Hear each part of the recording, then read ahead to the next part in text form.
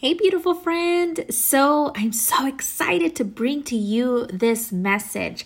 So earlier in the month, I was in one of my coaching calls with my mindset coach, which she will be on the podcast in a few weeks. I'm really excited to introduce her to you guys. But we were just talking all about like CEO and making decisions in your business. And she said a phrase that was very like magnetic. And also for many Christian entrepreneurs out there, you possibly listening, this could be a trigger statement. And I want you to listen to the context of this. She basically say, God is not the CEO. Like Jesus is not the CEO, you are. And I've heard this in so many people in almost like very...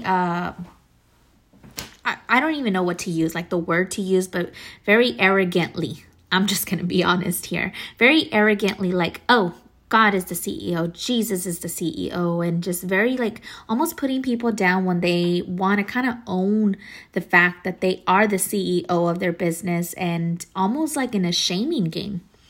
And the way she explained it, I was like, oh my God, this is totally different. Like I love this. I believe it. And as a matter of fact, I support this. Because the reality is that when you are building an online business, when you are building a business alone, the tenacity that requires you, the faith and the partnership with God, it's on a whole new level. If you want to increase your faith, honestly, start a business. You will get on a journey. But the way I want you to picture you as a CEO of your business and taking that power and making decisions with confidence, making decisions knowing that you are not dishonoring God, but you are making decisions because He trusts you. The fact of the matter is, if you are aligned to your Creator, if you are aligned to God, if you are one with Christ, right? Because it says we are the bride of Christ. We are the bride of God. We are to become one with Him. When we become one, we automatically should be thinking as Christ. We automatically should be like wanting to do good. We should automatically be operating from the Holy Spirit. I love the scripture in Psalms 1. It talks about the desires of your heart, right? God will delight yourself in the Lord and He shall give you the desires of your heart. And the way I like to explain this is like, of course He will give you the desires of your heart. And He's not going to answer prayers that are wicked, that are against His biblical commandment, even if it was in your desires. He will grant you the desires of your heart when you are one with Him, because all of a sudden His liking becomes your liking. His palette of approval, His palette of liking, His palette of desires become your palette of desires. Does that make sense? Can I get an amen here? A little shout out on Instagram if you agree with this. All of a sudden, you begin to have desires of making this world a better place. You begin to have desires to preach the gospel. You begin to have desires to amplify God's love so that He could heal other women who's been through similar experiences as you. Amen?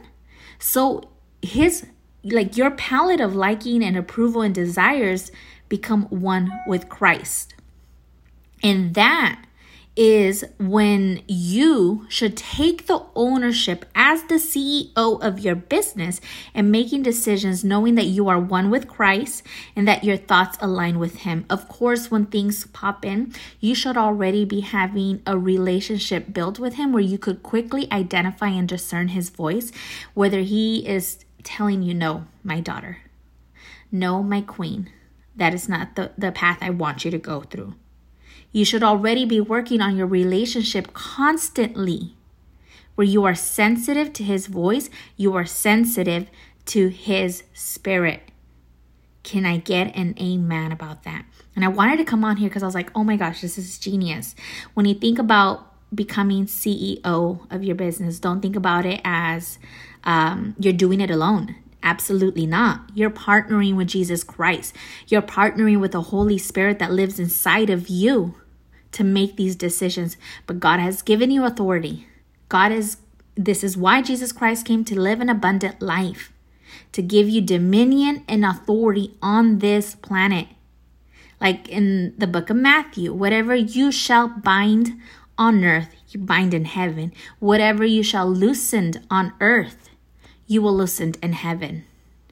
So, my friend, it is time to put that CEO hat full of confidence in knowing who you are, what you were destined to do, because you have power in this earth to be a planet shaker, to be a world changer, and to have amazing amount of abundance and wealth in your business.